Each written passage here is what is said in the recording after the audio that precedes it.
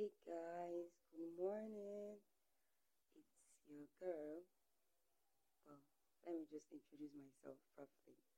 My names are Maria Okinu, or you can call me for short Angel, because I'm actually coming as someone that is going to help in different perspective about this our relationship status in life generally. So, um, I noticed something, or the topic for today is for those who have faced some things in the talk and they have not been able to share it, and they have been living in that fear.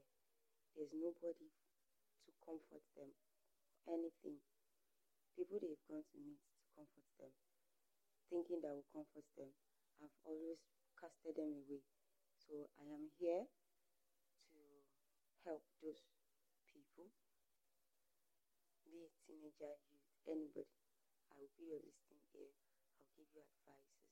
If I can provide advice for you, I will look for someone that will be able to help, so you understand it properly. So, topic for today is relationship just for love or just fun? Or how will I put it? Let's just use those two first. Is relationship for love or for fun? Because then I used to hear from people then that a guy, whenever a guy walks up to you, he has two mindsets. One is either he just comes into your life, just want to play. Two is either, okay, I like this girl, I want something real with her. So I don't know if the relationship you are in is because you love the other person, or both of you love each other, or it's because you just want to have fun. You don't want to go through the same stress.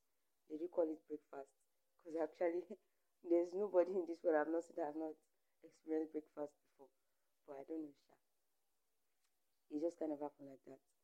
So let's all listen to whatever you have to say.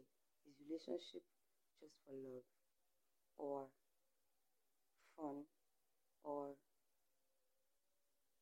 friends with benefits, no strings attached, me and you? Uh-huh.